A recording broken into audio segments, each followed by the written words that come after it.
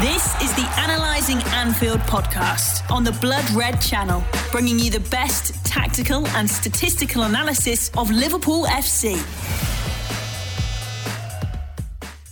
Hello and welcome to this week's episode of Analysing Anfield, your tactics and analytics podcast, courtesy of the Blood Red channel. I'm Josh Williams and I'm joined by David Hughes. And Dave, we're actually in the office today, mate. First time since the whole COVID pandemic hit. But as a result of current resources, we're in separate rooms, which I think sums up the current state of life. Yeah, it is making me laugh because you're literally 20 steps away. And back in the last time we were here, we were back in the studio and we were previewing the Atletico Madrid Champions League game. And it was all, I actually remember saying on that show, it looks like we won't be in the studio for a few weeks here. And here we are, a year and a half, and back in the same building, but not in the studio. So, yeah, strange one, different, but, good to see you in person again anyway, mate. Yeah, so, even though I know the answer to this, how are you today? How are you getting on? Yeah, good, mate. Yeah, it's good to be home. Well, back in Liverpool anyway. We used to do it regularly, didn't we? We used to meet up a couple of times a week in the office, see the Echo gang, and I haven't been able to do that, but we're doing it now, and it's good to catch up with everyone. So, yeah, good. Yeah, well, today's the first podcast ahead of what promises to be a busy period for Liverpool. We have, obviously, the Christmas period coming up, sorry. So, we're going to look at Arsenal, we're going to look at what happened, we're going to look ahead to Southampton. And before we get into the major Christmas period, we're going to have a little look at the kind of state of play in the Premier League at the minute, just a general overview of the numbers and things like that. Maybe make a few predictions and things, but we'll see how we go. But we'll start with Arsenal, Dave. So, thoughts on the game generally? I mean, it was the typical Arsenal, 4-0 drubbing, really, wasn't it? It was, fitting with the current theme of the past couple of years, really. Yeah, I thought it was. I mean, this is a statistic that, most probably heard on commentary or in the days since, but it did make me laugh that. And I think this was going into the game. Liverpool had handed, I think Arsenal had maybe lost by a 4-goal margin 10 times in the Premier League, and 5 of it was against Liverpool. Obviously, you can make that 6 now after Saturday's result. But yeah, strange because, and this won't be a fresh angle on the game, but it was a very, very slow start. A very quiet game initially. Neither side really taking control, and then, of course, the stuff happens on the side, and it wakes Anfield up a little bit. And then it becomes a bit of a mauling, really. Loads of chances created by Liverpool. Arsenal really struggling to progress through the thirds of the pitch. Often playing into Liverpool's hands as well, and it ends up finishing, not only a comprehensive win from a scoreline point of view, but from a performance point of view as well. It was very one-sided. Yeah, I was actually a bit curious as to why Liverpool started like that, to be honest. I was a little bit weirded out by... I felt like we were showing Arsenal a lot of respect, which is, I think, justified a little bit compared to previous years. This is probably the best Arsenal team I've seen in a few years, which doesn't say much for what they've been in the past few years. But I thought Liverpool were playing really, really cautiously in the first half and moving the ball very, very slowly. The kind of thing that would maybe do if we were facing like a Man City and we were really, really conscious of getting counter-attacked or whatever. I was wondering, maybe on the back of that, do you think it stemmed from, obviously, the last game Liverpool played, got beat 3-2 by West Ham, and there's been generally a bit of a narrative around Liverpool as to whether Liverpool are keeping control of games enough. So in the first half, I was watching that and I was thinking, we're playing a bit slow here, we're playing a bit cautiously within ourselves, but I was thinking maybe it could be a product of Liverpool just really wanting to establish control ahead of this busy period. Yeah, I think that's a really good shout, actually. If you think those initial 30 minutes, maybe, and we're guessing obviously, but could they have talked before the game being, let's just make sure we do establish that control, take no chances, fewer risks, and then hopefully grow into the game and start imposing ourselves more from an attacking point of view. And you'd have to say, whether it was premeditated or not, we don't know, but that's obviously how the game's panned out. We've got the benefit of hindsight now. I do think, obviously, the stuff on the touchline certainly lit the fire, didn't it? Within the stadium. I wonder if Arteta would have regretted getting involved in all that afterwards. So are you one of them who's in favour of that then? Yeah, are you a believer of that then? Because 100%. Yeah. That was a narrative after the game, wasn't it? Yeah, I know. I do. Yeah, I do. I think it's easier to, especially for a team like Arsenal who want to try and play out the back, play through, see a decent amount of the ball. I think if you've got if you're at an Anfield that's maybe a little bit more tepid than usual, not as hostile, that plays into your hands a little bit. Obviously, it becomes more hostile after that and becomes a little bit more difficult, a little bit more pressured when you're on the ball, when you're being pressured by obviously Liverpool players and got the crowd on your back. It just changes the environment a little bit. I think that's what happened in the final hour of the game, and Arsenal, noticeably struggled, as we know from the goals that they conceded and the struggles they had trying to get out from the back. Are you not a believer? No, I think I am, yeah. But I think I don't think that was the sole reason why Liverpool ended up winning the game or whatever. But I do think it kind of sparked the game into life. I think those things can have an effect, and certainly the crowd, the Anfield crowd, we know what it can deliver and things like that. So I do think it did spark a bit of noise, and it made Anfield a bit more into the pressure cooker that we know it can be. And as a result, strange things can happen on the back of that, really. But I must say, I was a little bit surprised by Arteta and his reaction. I didn't have him down as one of them, to be honest. Obviously, he used to play for Everton, Dave, and things like that. But he's always come across to me throughout his career as just very, very cool, very, very level-headed, very calm. So to see him lose his rag like that a little bit, and it wasn't just one side. It was he lost it, kind of screamed in his face, but then wanted a bit more, and then wanted a bit more again. So it was out of character, I thought, but it worked against him in the end. I think he does have that edge a little bit too. And I think what you've got to remember as well when you're a manager, there's a lot of outside pressure that influences it. But I do remember one time, another fairly emotional game at Goodison Park when he was at Arsenal, and I think Ross Barkley or someone pushed him over, and he really saw red with that. So I think he definitely has that edge, but on the whole, 80% of the time he's got a cool persona, I guess. It's a good act. Yeah, I mean, he seemed to get initially a bit riled up by Sadio Mane, who went for a headed challenge, seemed to lead a little bit with his elbow, and I think Arteta was concerned that he'd done that twice. So I think Sadio Mane, in particular, his first half, Dave, was the weirdest half I've ever seen, I think. He was playing like he was playing with his mates in the street, because he was playing with a smile on his face, but also leaving something on loads of opposing players. Like at least two of them. Ben White comes to mind as well. He was giving the ball away and things like that, and then he ends up scoring as well. So it was a very, very weird half, I thought, for Sadio Mane. He got booked as well. I think he left one on a player off the pitch, which I thought was quite bad, actually. Yeah. Second half, second half was a little bit quieter, but just overall, very weird performance in the first half, I thought.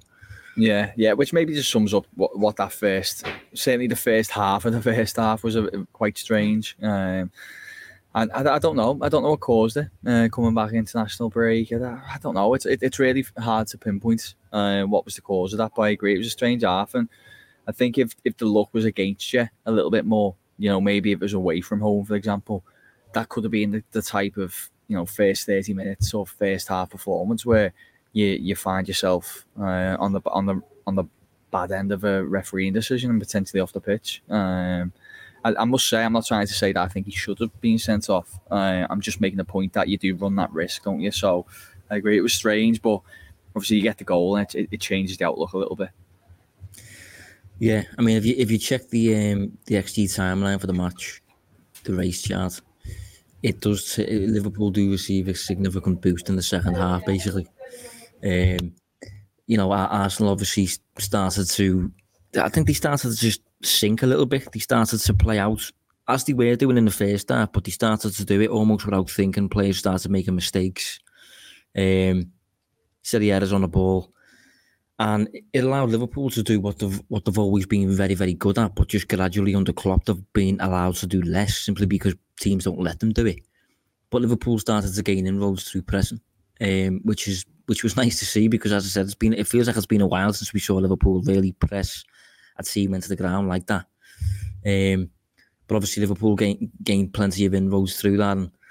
And I think when I did the Arsenal pod last week for the Arsenal end of the podcast, Football London, I did ask the Arsenal lad at the time, do you think Arsenal will persist building from the back throughout the match? And he was convinced that they were just going to keep doing it. They were going to keep doing it. But I think in the second half, it definitely played into Liverpool's hand, and it allowed Liverpool to just be what they originally were under Klopp, which was a counter-pressing side that generated scoring opportunities from that. Yeah. Look, the biggest criticism I've had of Arteta's Arsenal is I think there is an element of predictability to the way they play. There isn't always a plan B. He has a clear identity and philosophy in mind, and that is being a team who do look to play out from the back, play through the thirds, and obviously create or try to create opportunities doing that. The problem is you have got to know your opponents a little bit, and the thing with Liverpool, and you did kind of touch on it a little bit then, but Liverpool didn't really stop being very good at pressing because they declined in ability to do so. It was as a result of what opponents were doing. Not giving them that much space, not looking to play out, not looking to take too many risks. So inevitably, what Liverpool kind of evolved to is this, more ball dominating side. Who tend to dominate territory as well, play high up the pitch. Arsenal kind of give them the opportunity to show that they're still capable of doing the other side of things, the pressing side of things, and it pretty much played into the hands, especially in that second half when they turned it on a little bit, and Arsenal didn't really know what to do because they didn't have that alternative option, didn't have that plan B to play it long, clear your lines, get up the pitch a little bit, play it safe for a while, and obviously they kind of conceded an important goal in the game. I think it was the second, wasn't it, Jota's, where the ball's turned over. That was a big goal in the game when the scoreline's 1-0. Second goes to the home side, and that's normally that, and it proved to be the case here, so it was costly for them. Analysing Anfield on the Blood Red Channel. Well, you mentioned there about doing your homework and things like that when it comes to your opponents and things. I don't know what you're saying in terms of turnovers and stuff like that, because if you look at the season so far, look at the numbers on the pressure side, high turnovers. So a high turnover, people can probably visualise in their mind now what a high turnover is anyway, but just for reference, high turnover is basically a sequence that starts an open play and begins 40 metres or less from the opponent's goal. Now, so far this season in the Premier League, Liverpool are top of the Premier League for that. In terms of shots ending high turnovers, and high turnovers anyway. For high turnovers, Liverpool have posted 139. Second best is on 113. In terms of shots, Liverpool have generated 26 shots through high turnovers. Second best is on 20. So I think, when you're going into a match against a team like that, who are quite obviously capable when it comes to generating shots through pressing, I do think there's an element in there of, I don't know, the way pragmatism does come to mind, even though it's a little bit age-old English football type stuff. I think, I'm not saying Arsenal should go long and things like that, but just a bit more variety than they showed, I think, particularly in the second half when it comes to building from the back. I think there was a few moments where, in particular, Tomiyasu was just put under unnecessary pressure when he just clearly didn't want the ball in those areas and things like that. And I'm not sure what he could have done. Josh, yeah, for me, I think it's game management. So, it doesn't need to be a case of you need to throw everything out the window in terms of your philosophy and start, pumping it long for this game because of how good Liverpool are. But I just think it's about managing moments of the game. Maybe right for the next 10 minutes, we're under the cosh a little bit, the crowd's up. Let's not invite any pressure on ourselves.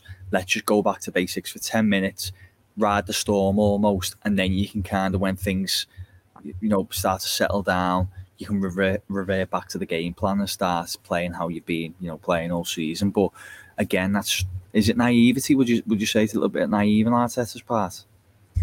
it did feel a bit naive, but then at the same time, you could come at it with the argument that, you know, if Arteta is taking Arsenal on this journey and they're going to continue developing for years, you could argue that this could be deemed as a bit of a lesson, a bit of a learning curve for them, but almost an intentional lesson where Arteta went into the game almost knowing, okay, we could struggle here, but if you stick with your way and you kind of come through it, or even if you come through it with a defeat, you've kind of come up against the best years there in terms of the whole high pressing type stuff.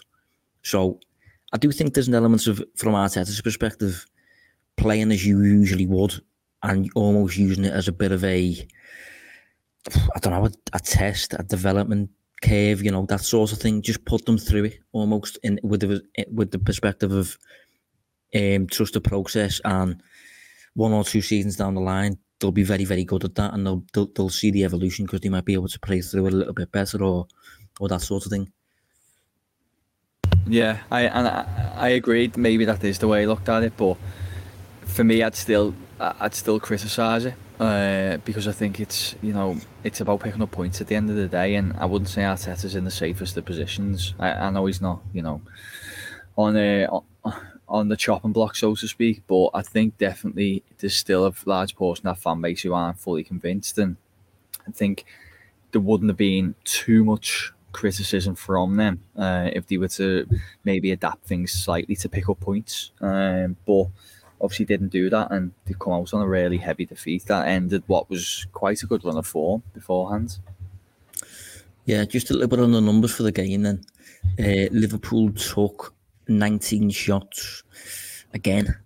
19 shots is 19 shots seems to just be an average for Liverpool to just post every week, but I need to stress that is a high amount of shots every game. That Arsenal, for a bit of respect, have posted 5, and sadly for this episode, FBref is currently having a few issues, a few problems, but I'm pretty sure the expected goals, Dave, for this game without a penalty was 4.3 for Liverpool. Now I'm sure we spoke a few weeks back, right, when Liverpool posted, I think it was 3.9, might have been against United without a penalty, and we were stressing how high that is. 4.3 Liverpool posted against Arsenal. It's a guaranteed win, isn't it? Yeah, I mean, even if we revert to Understat, they've got it at 3.97, so in the same ballpark, and yeah, it's very high, especially without a penalty, as you say. That's a kind of guarantee 0.75, isn't it? That normally not stat pads it, but it certainly bumps up a figure. But to not have one in there just shows that it was an extremely dominant performed to go with what was a dominant scoreline, and that's not always the case. Sometimes you'll see 4-0s, and it was a lot tighter than suggested, but definitely. It was a worthy scoreline on this occasion. Josh, I'm just having a quick look now, actually. And yeah, you were saying Liverpool seems to be posting that every week. The average so far for Liverpool in terms of shots generated per 90 is 19.4, which is obviously, believe it or not, the highest in the league. City on 17.8. But, I mean, yeah, if we go to middle of the road, Brentford, they're on 12. So that's like that. You could argue maybe that's kind of middle of the road average, 12 per 90, and Liverpool doing 19.4 so far. So, that's an indication as to how dangerous they've been attacking wise this year. Well, if you go into the shooting stats on FBref, and if you look at expected goals for the season, excluding penalties, the top player for expected goals this season is Mane. Second top is Salah, and third top is Jota. And this is the whole of the Premier League. So Liverpool's 3 forwards at top 3 for expected goals in the whole league. Then you've got Vardy, Antonio, Josh King, fully enough, Cristiano Ronaldo. But Liverpool's, I mean, this is right up there with the best I've seen Liverpool's attack this season. We just look so likely to score every single game, usually more than once as well. Yeah. But on the back of the performance, I think one particular player who seemed to stand out was Ox against his former team, funnily enough. I mean, we seem to speak about him, don't we, fairly frequently, considering he doesn't get on the pitch very often. But he is a frustrating one, isn't he? I mean, one issue I've got with this performance is beforehand I would have predicted this, because this is the kind of team he probably would have been able to thrive against. Do you know what I mean? So I'm not that surprised that he played well. My thing would just be go and do it again. Do you know what I mean? Yeah. So I remember last time we spoke about him, and it was either, I think it could have been maybe post Porto, and then West Ham followed, and I think I know there was a few, but I'm pretty sure, I hope I've got my games right there, but he had a pretty bad performance, and it felt very typical of him to follow up a good one with a bad one. And yeah, I don't know if maybe he benefited, as you say, from the opposition. Obviously a big fixture for himself emotionally, coming up against his former club. Also, as we've just spent 10 minutes talking about how Arsenal approached the game, if you think of when he was at his absolute best, everyone always refers to the kind of 2017-18 years, where Liverpool were a little bit more that kind of pressing machine. He's a kind of chaotic player, isn't he? Really aggressive and stuff. He thrives in that system, and that turned into that kind of system a little bit on Saturday, which played into his hands. So I guess that's one of the key contributors to why he done well. The problem is, Josh, as you've just touched on, consistency. Would you still have confidence if I was to say to you he's going to start the next 3 games, and would you be confident that he's going to be one of the star performers? You probably wouldn't. Well, this is what's difficult about it, because I am a bit torn as to whether this performance was a product of the opposition, or whether this performance was a product of him now being able to get some form of rhythm. Klopp speaks about rhythm all the time, and Ox hasn't really been able to get it. And there's certain players in the Liverpool squad who don't play very well unless they've got rhythm. I think Thiago in particular seems to play awful whenever he comes on as a sub, but whenever he starts the game, it's a different story. And I think Ox, obviously, he's a player who is kind of that nature, like a momentum type player, isn't he? He's a force of nature at times when he's playing really, really well. So I'm a little bit torn as to whether it's just Ox getting in the swing of things, or if it was just Ox coming up against an opposition that allowed Liverpool to play as they used to. Because I think Ox was well suited to that back in the day, when it was Liverpool being a chaotic, high pressing team, aggressive, physical. Whereas now Liverpool are a bit more controlling, bit slower, a bit more cute, certain things like that. And Ox is more of a force, I think. So I'm a little bit torn between both posts there. Yeah, I agree. It's again. I mean, we got Southampton next, so maybe that's not the best fixture, is it? So it'll probably be another one of those more games where Liverpool are going to control things. Maybe that will be a little bit better, a bit more of an acid test for his profile in particular. Yeah, I mean, I looked at the numbers around the game. Obviously not available at the minute because FBref's playing games, but at the time, Ox finished top for Liverpool on the day for pressures. I think he posted 19. No Liverpool player posted that amount, and I think he only played 75 minutes. So again, it was his type of game. What I will say is, I wrote a piece about him early in the week. I was asked to do it by the Echo, I think. But one element I think you could throw in there is this was Ox's. I don't think it was his first, but it felt like his first start next to Thiago. And if there's one thing I don't think Ox does particularly well with, it is control. If there's one thing Thiago does do particularly well with, it's control.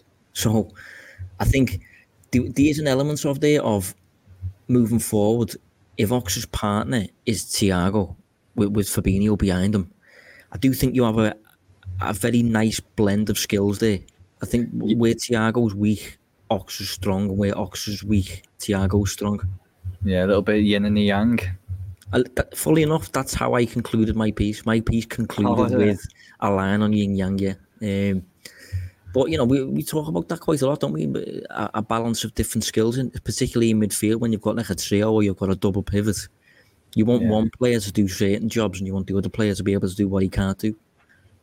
Yeah, exactly that. You want different contributors to there's a collective at the end of the day, isn't it? And you need different facets to that for it to be successful. And I do agree with your point, actually. I think if you think of what both those players offer, there is a little bit of a nice blend there. It could be something that works in the future. Again, still not fully convinced that's it's going to work out for Oxlade-Chamberlain.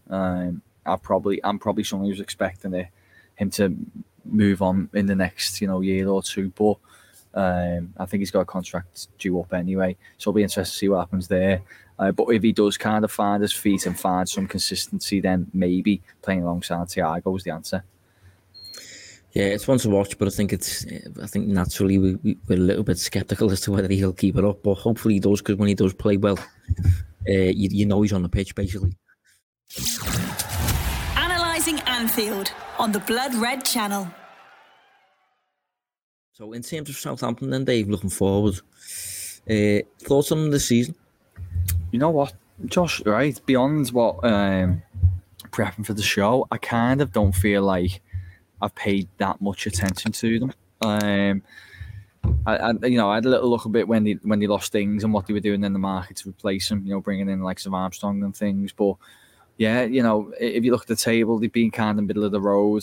Some decent results, some pretty nothing ones. I think they've hit a little bit of form over the last kind of few weeks. But yeah, a lot of the same old with Southampton. I feel like when we previewed them, and obviously we've done so a few times on the show, they're very much the same team. Obviously consistent with the margin and stuff for the last few years as well. So yeah, I think for me, I am a little bit surprised by how well they're doing, and they're not doing that well. But I'll be honest, at the start of the season, before the season started, I throw on the odd little maybe season-long bet just to see how things play out, and I predicted them to go down. I didn't predict them to go down, but I put a line on them for them to go down, just because I thought it was a possibility. One of the reasons I thought it was a possibility was at the start of last season, the second half of last season. So yeah, I've been a little bit surprised by Southampton because I didn't think they'd do this well. Not that they're doing specifically, very well in any way, really. They are, as you say, mid-table. But I put a little bet on them to go down at the start of the season. Not that I thought it was going to happen, but just that I thought it was a possibility. One of the reasons I did that is because last season, if you look at the second half of the season on its own, they picked up the fewest points in the league. I think they had the lowest points total in the whole of last season in the second half. Yeah, not that I specifically thought that they'd go down, but just if you look at their second half of last season in isolation, I think they finished bottom of the league for total points. Just at a bad end to the season. And in the summer, they sold Danny Ings, who was obviously entitled to how they picked up points and how they scored goals. So I just had a feeling potentially they could get sucked in. But it just hasn't been the case. They've been relatively okay, and I think the summer recruitment in particular, Dave, it looks generally decent, even though I thought they were taking a few risks, getting young players in like Livramento and Brogier and getting Armstrong in from the Championship and stuff, but they've all contributed fairly well so far. Yeah, they have, and they've become kind of important first team players as well. Livramento looks like one of the better buys of the whole transfer window, really, when you consider what they paid and things. And he looks like he'd probably go on another level over the next year or two. And yeah, the only thing I find frustrating with Southampton is they just seem to be a very kind of, fits and troughs type of side. Like, they just seem to go on both positive and negative runs, which is why they always kind of finish somewhere mid-table. Sometimes lower mid-table, depending on how the campaign goes. But it'd be good, I think, if they could just get a bit more consistency. And, when they do hit a bit of a lull results-wise, if Hazelhütten kind of has a plan to stop the rot almost. I think that's how they progress again and go that kind of that next level. But yeah, they have bought pretty well this year, to be fair. transfers that kind of made sense. Armstrong, for example, you could make sense from that, and so. So you're making me laugh there, Josh. Sorry, you know what? I'll be totally honest with the listeners, right? You've just done your Hasenhüttl line again. Oh, did I? Okay, you could have flagged it too, yeah. No. But we'll move on anyway. Probably put context on that for people who don't really know what that's about. Yeah, isn't it to Miscats, mate, or something? Yeah, Dave has a notorious struggle when it comes to pronouncing Simicats and when it comes to pronouncing Hasenhüttl. If you want to know what he said in terms of Hasenhüttl, just rewind it back about 5 minutes. But I was struggling there. But yeah, just on Livramento, mate, I think he's very, very good. You know, I think it's incredible that he's 18 years old. And I think it's absolutely mad that Chelsea have just sold him. I know they have got a buyback on him, in fairness.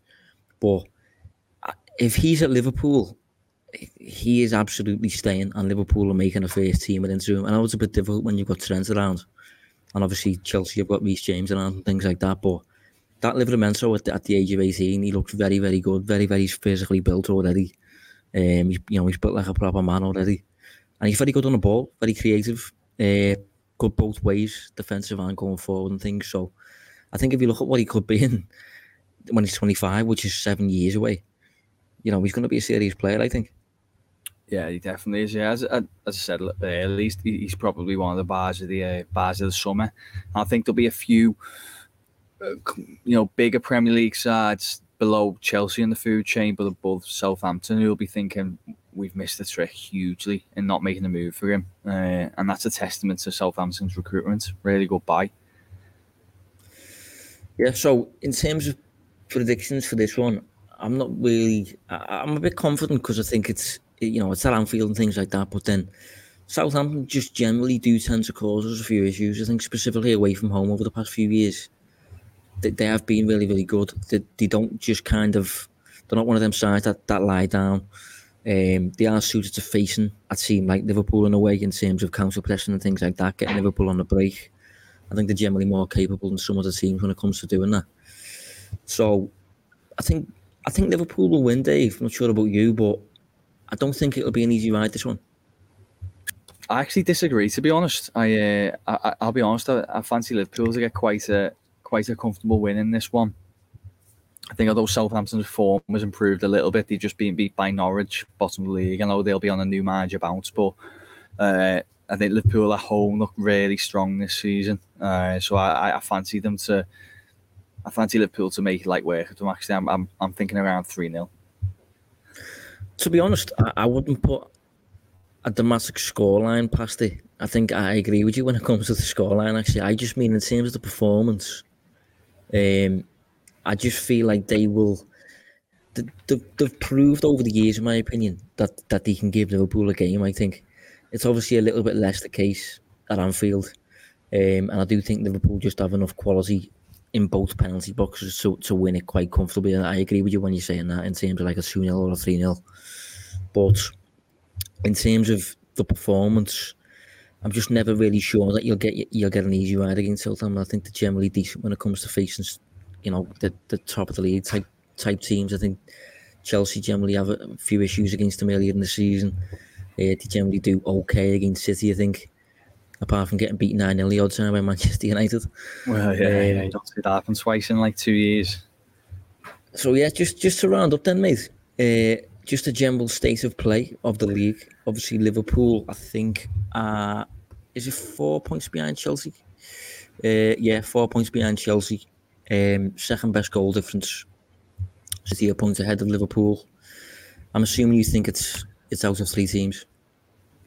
Yeah. I mean, the league table kind of speaks for itself, doesn't it? Obviously, you got West Ham within touching distance, but you expect, although I think West Ham will have a really strong campaign, you expect them to drop off a little bit as the game starts to accumulate. I think Manchester United may, depending who they bring in, finish the campaign strong, but not enough to threaten the front three. And yeah, it honestly, I couldn't tell you who'll win out of those 3 teams, though. I think performance-wise, they're comfortably better than the whole league. They're almost in a bit of a league of their own, and results-wise, I expect them to keep picking up points as well. So it will be interesting. Just quickly, Josh, are you on FB Ref by any chance?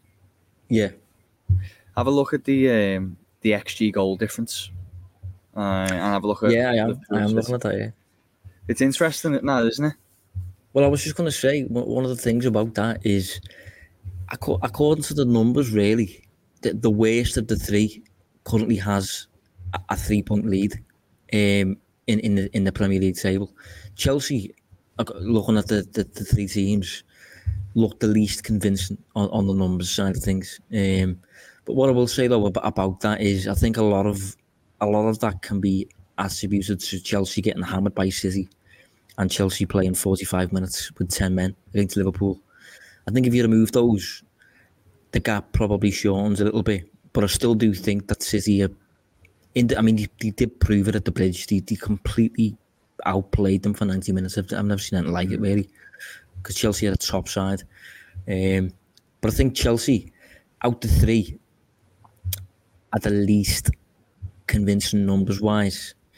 But they do just have that strength as a team, the hunger as a team. They obviously haven't picked up a title in the past few years. Liverpool and Manchester City have.